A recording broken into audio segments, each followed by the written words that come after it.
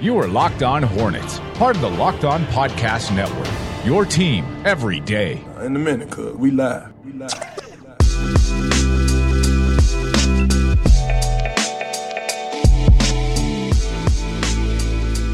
This is Locked On Hornets presented by Built Bar. Use promo code Locked On. You get $10 off your first box of Built Bars at BuiltBar.com. We're part of the Locked On Podcast Network. It's your team every day. Local experts on the #1 daily sports podcast network. And you can subscribe to the podcast on iTunes, Stitcher, Spotify, wherever you get your podcast. And make sure you follow us on Twitter at Locked On Hornets, at Doug Branson LOH. And I am on Twitter at Walker Mail. Some comments to get to from Mitch Kupchak, your Charlotte Hornets general manager, as well as the head coach and James Borrego. We'll be talking about some of the comments from James Borrego in the second segment. Some breaking news to get to, actually, with some of the comments that each of the two authority figures within the organization had to say. Also want to inform you guys on some things that is coming up later on this week. We will be doing a crossover show with Locked On Bulls, who we've actually had a little bit of beef here before with a couple of years ago when they came at you guys, the fans, for not showing up at the Spectrum Center. I think it was a preseason game, if I'm not mistaken, and it was dead between the Hornets and the Bulls, and they had some comments. We went back and forth. We will be doing a crossover show with them. The reason for the crossover is because we're doing a mock draft, as we often do on the Locked On Podcast Network, and the Bulls are picking just one spot ahead of the Hornets. So we'll do a crossover to discuss why the Bulls picked at 7 overall. And then we, as the Hornets, representing the Hornets, we can discuss why we picked our player, and we can talk about that back and forth. That's something that you can expect coming up later in the week. This is a special mock draft. It is a Delete 8 only mock draft, exclusive to the 8 teams that were not invited to Orlando. You don't invite us to the dance? Well, we'll make our own dance. It's a mock draft dance. It's the Delete 8 party. Delete 8 continues to be the best thing from the Delete 8. The fact that 8 teams were left out.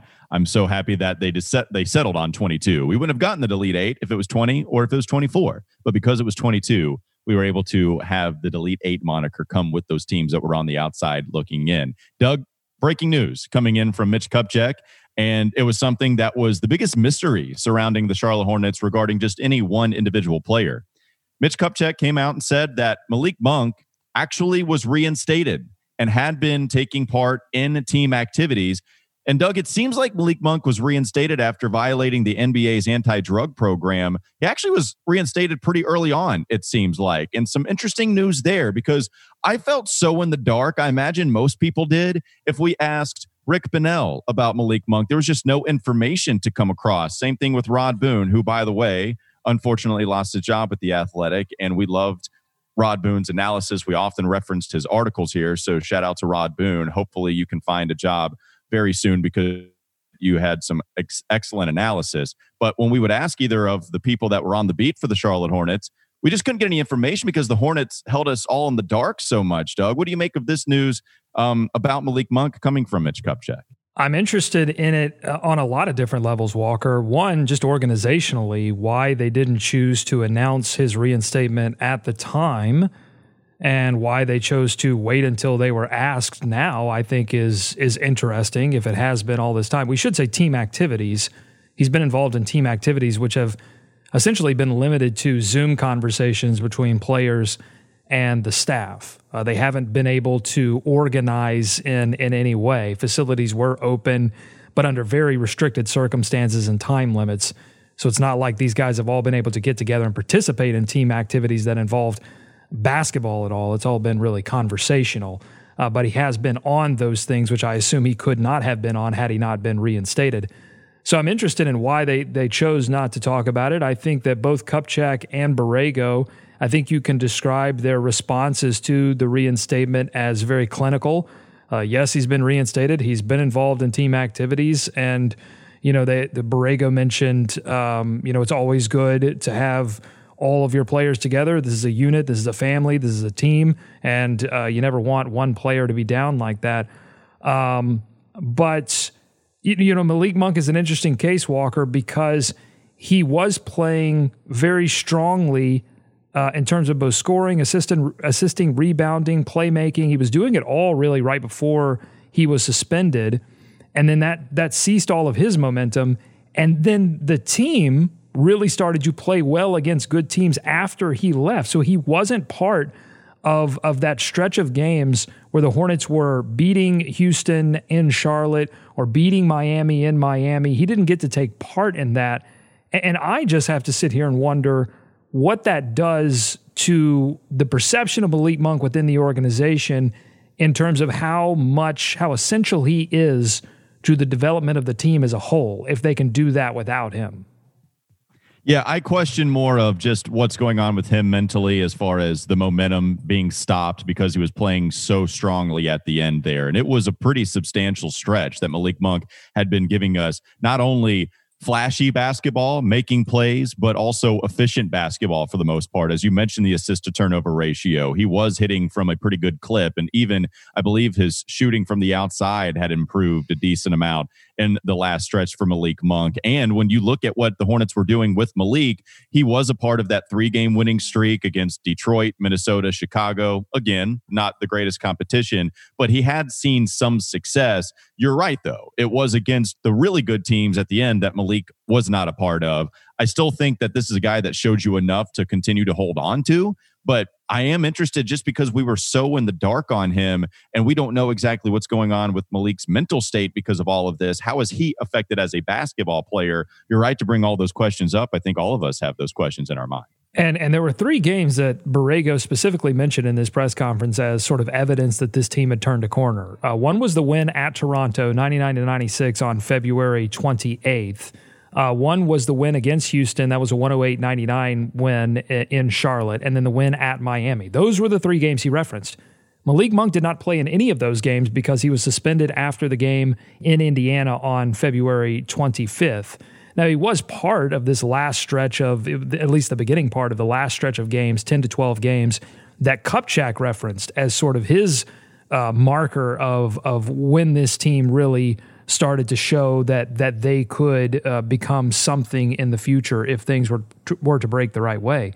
But I think it's a big deal that Malik Monk was not part of this team when they were getting big wins against big competition. Because you're right, he was playing well. For the month of February, before he was suspended, he was shooting 38.6% from 3, 45.5% from the field, averaging 16 points a game, averaging 2 assists and 4 rebounds. And in those, in the 2 back-to-back wins against Chicago and Minnesota, he had 25 points in each of those games. So individually, Malik Monk was showing you what he could be, and yet he did not get to be a part of what the team showed you it could do. And I think that's going to be the significant debate within the organization is how much do we buy into the individual play of Malik Monk and how much do we look at this unit and say, wow, they really played well without him. Yeah, I can't buy into that nearly as much. Now, this goes both to our preconceived notions about Malik Monk in the first place, obviously. It would not be weird or surprising to anybody listening to the podcast right now that you might think it's more of a big deal, and I do not, because what we both think about Malik Monk as a player, I more so go towards just the individual play, and I don't look at it nearly as much at the end. I don't know if this is going to be some great debate within the organization about what they decide to do with Malik Monk because of the way that they did play at the end of the season. I think it should be. I think it should. Listen, if you're an organization, you have to have that conversation. You have to have that conversation. With Malik Monk? You're doing malpractice if you don't look at that situation and go, can we trust this player? Has he really learned this lesson? Because, by the way, I mean, he's one of these players that's going to be up for contract extensions eventually, along with Devontae Graham and others. So you've got to know this, Walker. I mean, you have to figure this out, and because that's going to be a factor in the decision. And if you're just simply looking at the on-court results and not taking that into account, I think you're doing organizational malpractice. Oh, no, that's not the question at hand. The question at hand to me is whether you consider the last games that they won against good competition a factor in not bringing Malik Monk back. But I'm not even just talking about what's going on with inside the lines on the court. If we're talking about off the court and you have real questions about him violating the anti-drug policy, I'm with you on that. you have to assess that. That goes back to me talking about the mental makeup of Malik Monk. That's what I am worried about evaluating. But as far as the team playing well, like Malik Monk was playing well, they had wins, he had good stats. I don't go into saying, trying to evaluate an individual performance based on the team, especially when they were winning games with Malik too. Like when Malik Monk was playing well, like I said, they went on that 3-game winning streak and even had one. I think they won the game against the Knicks when he actually didn't play all that well in a starting role for the New York Knicks, but still was a part of a winning team, at least against the New York Knicks. To me, I'm just not going to say, okay, because the team did well after he was gone, that's reason enough to have a huge debate about Malik Monk not being a part of this organization. The off-the-court stuff, though, yeah, I'll buy into that. And what I'm saying to you is that it's psychological, it's perception. It's this idea that you look at a certain group of players that played well against great competition, and you say, yes, this group. And this group could take us to the next level. And there was one player, because of his own selfish actions, was unable. We don't know about the selfish stuff. Is kind of tough though, because we don't know exactly what happened with Malik. Like we don't know the fact exactly here's what we battling as well. Here's what we do know is that whatever mistake he made caused him to miss games. How do we not? We don't know that. Oh, no, we do. It's just, I guess this goes to your beliefs on drug abuse or anything like that. I guess that goes to your beliefs on what you think drug abuse and whether it's a problem by the person committing it. No, the decision, he knew the rules. In order for them to right, get help but he knew the rules, or at least he has a responsibility to know the rules. And then if you violate the rules and you don't get to participate with the team, that's selfish. Yeah, I don't like using that word. We'll just have to agree to disagree on that, using selfish regarding Malik Monk, but that's something that I'm not going to call him selfish if there is indeed some help that he desperately needs or even needs. We just don't know. That's something that we are in the dark about, though. Something that we are not in the dark about, though, it's Built Bar and how great it is. Built Bar not only is a fantastic tasting bar, but it's also good for you. Built Bar is the best tasting bar, real chocolate, amazing flavors, kind of tastes like a candy bar. It has great texture, and it has an amazing combination of low calorie, high protein, and low sugar with no crazy additives. If you compare it to the most popular men's bar, it is half the calories, 7 times the fewer carbs, and 7 times the fewer sugar grams, more protein as well. How can it be that good for you and taste that good? You have to try it for yourself. Go to BuiltBar.com and use promo code LOCKEDON and get $10 off your first box at www.BuiltBar.com. Again, Locked On. Doesn't matter if you smash it all together. You can space it. Really just enter Locked On and get $10 off your first box at www.BuiltBar.com. More comments from Mitch Kupchak. More comments from James Borrego in the next segment here on the Locked On Hornets podcast. This is Locked On Hornets. But give me some positives. That would annoy me as a head coach. I'd be like, look, you can't lose to the Bulls by 20 and come away and go, well, let's look for some silver linings. Silver lining, game over. Next game. It's time for more of the Locked On Hornets podcast. Doug, James Borrego had some comments for us. PJ Washington, he said, should be among the members of the first All-NBA rookie team. We kind of talked about that as well. I think we talked about that with Chase Whitney a long time ago on one of our Whitney Wednesday editions of the show. What other comments stood out to you, Doug? Or if you even just want to comment on his praise for PJ Washington in his rookie year. Oh, he's a little biased, I think. Excellent. Yes, that is true. I would agree. Borrego might be a little biased of PJ Washington. There's no doubt about it. I also don't think it's completely off base for him to say that PJ Washington deserves to be among the members of the first team All-NBA rookie team. But Doug, was there anything else that James Borrego had to say that you find the most interesting you wanted to comment on here? You just talked about the team in general, evolving, continuing to fight. He called them an extremely competitive group and essentially he was laying out, we've joked a lot about the 4 pillars, but that organization takes those 4 pillars very seriously.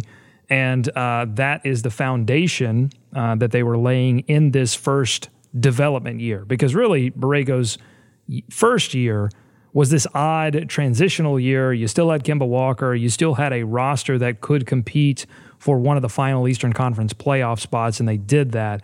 But this was really his first year to do what they hired him to do. And so he was laying the foundation and then talking about in year 3 how they were going to, layer onto that all of the things that they want to accomplish as a unit, and stressing how this long layoff is certainly going to be a competitive disadvantage for the group, but could also be an advantage in terms of being able to jumpstart individual development. But that's all really on the players until the NBA figures out something to get these guys all back together again. It's going to be on Devontae Graham, on Malik Monk, on Miles Bridges, on PJ Washington to individually get bigger, faster, stronger, smarter. And if they all do that, if they all commit to doing that, then this could be an advantage, because everybody else is going to be still, that it's in Orlando, is still going to be focused on team goals, on winning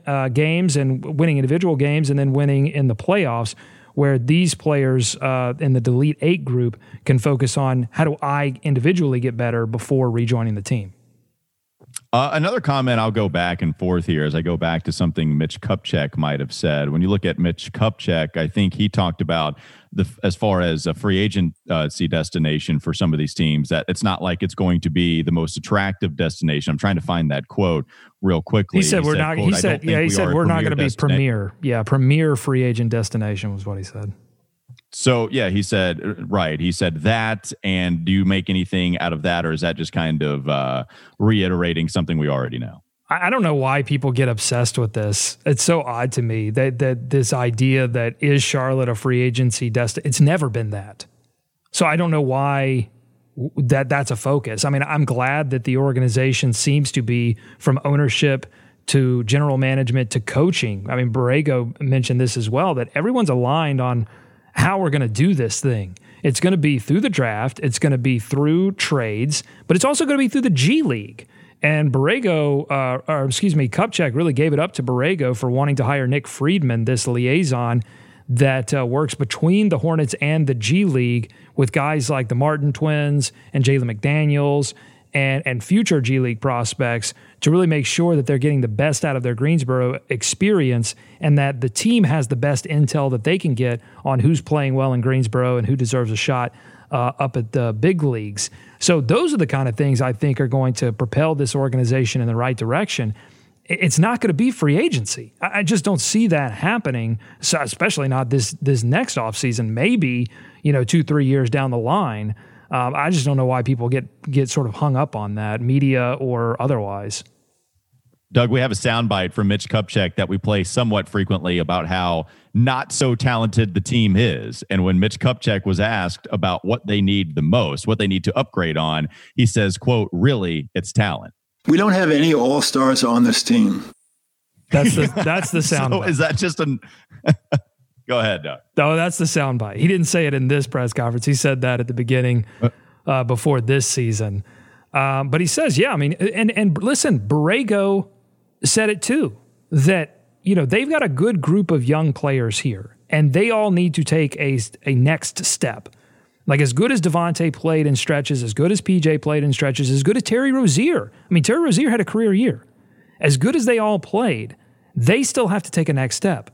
And even if all of those players take a next step, it seems to me that the attitude of Borrego and Kupchak is that even if all of those players take a next step, this team is still not going to contend for an Eastern Conference Finals. They still have to, at some point, find that piece of talent. And I think where they're trying to figure out where that's going to is that going to happen at the draft, or is that going to happen in a free agency pickup several years down the line? Borrego would go on to say, quote, "I'm extremely excited and extremely optimistic, and I think our guys and our fans feel that as well." I would agree. Maybe not the extremely part. That seems a little emphatic about us being crazy, extremely excited. But I do think overall people would view this as a positive step, I should say, for a rebuild to at least occur here in Charlotte. What would you think, Doug? I mean, I don't think that the city in general is excited about where the Hornets are, because the Hornets have not given them necessarily something to be excited about. What I would say to those fans is that the Hornets are working on it. I mean, it's a tough message. Hey, be patient. It seems like these guys all have a plan and that everyone's on the same page. And you've seen successes this year. Devontae Graham, PJ Washington, surprise successes. But those successes, as good as they were not, Donovan Mitchell level surprises where you go, okay, Devontae Graham, PJ Washington are for sure all-stars. That didn't happen. Now they could be. There's potential there. That's why I say next step. That's what the organization is looking for. But it's not guaranteed. And so fans are still in a wait and see mode. They've been tricked a lot. They've been tricked into thinking that it's time to contend or it's time to get into the playoffs and win a series. And they've been fooled too many times. And so now and I think the organization, I won't say secretly, but I just assume that they understand that they understand that like fans aren't going to like run through the door right now for Devontae Graham, PJ Washington, Terry Rozier, and whatever. So I think there's a realistic expectation both from the organization and a realistic expectation from fans right now. Yeah, I think the extremely word that was used there a couple of times. I think that's the most unrealistic thing that came out from either of Mitch Kupchak or James Borrego. Like they do seem to have a realistic view of what this team is. As Mitch Kupchak told you a couple of times that they needed talent, and then James Borrego, I think it was Mitch Kupchak who said that it's a little too early to be talking about fit. That makes me feel comforted when it comes to the NBA draft. They're not talking about we need a big guy. Maybe they've addressed, hey, there still are some needs, of course, but it doesn't mean that they're going to negate talent. They're going to dodge talent in order to go after a need that this Hornets team might indeed have. So those are a couple of the comments from James Borrego and Mitch, and I know you wanted to wrap up with something. Well, there's some interesting comments from Kupchak about the draft that I think we need to get to. I think there's some stuff about this long layoff that the Hornets are in right now that I think we need to get to. But before we do any of that, I got to tell you about one of the coolest apps that I have on my phone right now. I don't know if you're looking for a new app. You should be. This one's called Blinkist. It's really unique. It works on your phone, your tablet, your web browser. Blinkist, essentially what they do is they take the best key takeaways, the need-to-know information from thousands of nonfiction books, and they condense them down into just 15 minutes that you can either read or listen to. I'm trying to read more books in general right now. I want to get smarter. I want to be on Borrego's team. I want to get bigger, faster, stronger in this break that we're in right now of basketball. So I'm doing that via reading, but I don't have a ton of time because I'm doing this show. I'm doing a lot of podcast stuff. So I use Blinkist because they make it really easy for me to get those nonfiction bullet points in audio form. So here's what I need you to do. If you're interested in this, with Blinkist, you get unlimited access to read or listen to a massive library of condensed nonfiction books, all the books you want for one low price. Right now, for a limited time, Blinkist has a special offer that's just for our audience. You go to Blinkist.com/NBA. You get to try it for free for 7 days. Plus, you'll save 25% off your new subscription. That's Blinkist, spelled Blinkist. Blinkist.com/NBA to start your free 7-day trial, and you're going to save 25% off, but only when you sign up at Blinkist.com/NBA. One more segment to go here on the Locked On Hornets podcast. We'll continue to break down some of the comments made from James Borrego and Mitch Kupchak. This is Locked On Hornets. They're running their rookies to Greensboro. They're driving them to Greensboro and then driving them back the same day to play in an NBA game. I cannot wait until the Hornets load manage. It's time for more of the Locked On Hornets podcast. Doug, you said you wanted to get to some comments made by the Charlotte Hornets regarding the NBA draft. We will be starting to cover the NBA draft a little bit more heavy as we have the mock draft of the Delete 8 teams here in the Locked On Podcast Network coming up. We should be talking about that on Wednesday. As I mentioned, the crossover episode with Locked On Bulls. What were some of the comments made from Mitch Kupchak and James Borrego regarding the draft, Doug, that you wanted to hit on?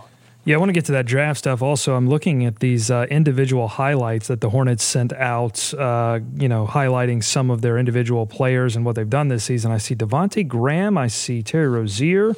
Some stats from Miles Bridges, Cody Martin, Caleb Martin. Oh, there's Cody Martin again. Jalen McDaniels. I don't see any Malik Monk there. No individual highlights. Well, I think that means that they're going to move on from him and that Malik Monk is not going to be a part of the future of this team anymore. All right. I want to get to these draft comments before I get myself in trouble and you no longer invite me on the radio. So someone asked Kupchak about the challenges of doing this draft if you don't get to work out players, if you don't have a combine. Now, the NBA seems to be committed to having some kind of combine, maybe, and some kind of workout situation, if it's virtual or whatever, maybe. But what if they don't? And Kupchak essentially said that the organization was confident that they were going to be ready for a June 25th draft, even without a combine, even without workouts, because they've been doing scouting for a year now. And it seems like Kupchak, we've seen Kupchak go, I think we saw him go international. Like he was not even in the United States looking at players before. So he travels, they've got scouts that travel, and they were going to lean on that information. They've actually, this is interesting, they've already done 20 to 25 interviews, according to Kupchak, Zoom or virtual interviews with late first, early second round players. They did not have any interviews, it sounds like, with the top 20 picks.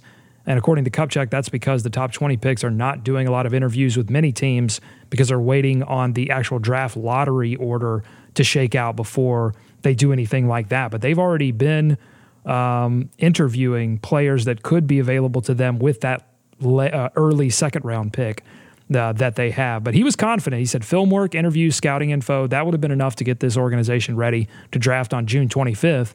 But we know that that won't happen. It's going to be sometime probably in September or October.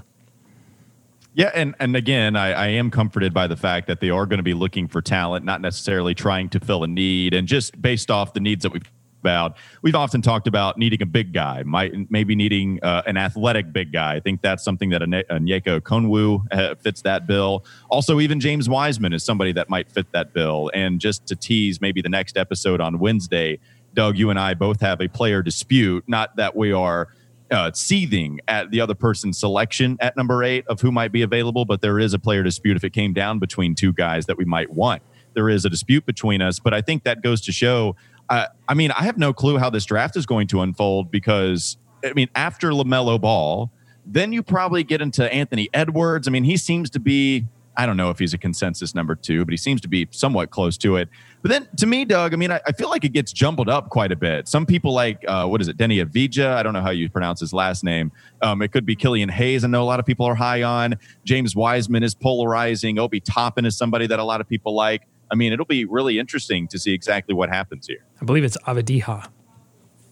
But I don't know. I said Vassell. So, hey. I said Vassell instead of Vassell. I was doing Vaseline instead of Vassell. So I don't know what I'm talking about.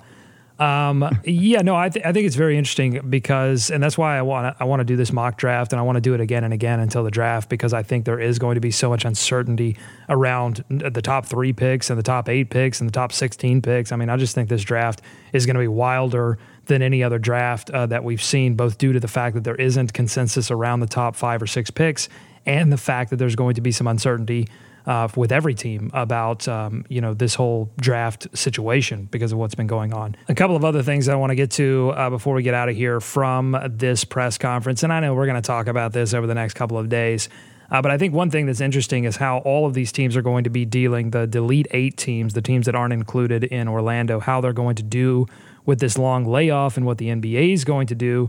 And Borrego was asked about that, and he said it's hard to replicate in a typical summer environment that live competitive action that comes in games. And he seemed to put a real, some real weight to that, to live competitive action, to succeeding or failing. And I guess how you deal with that. And that only comes in that live competitive action. Says it's tough to organize that in a typical summer environment.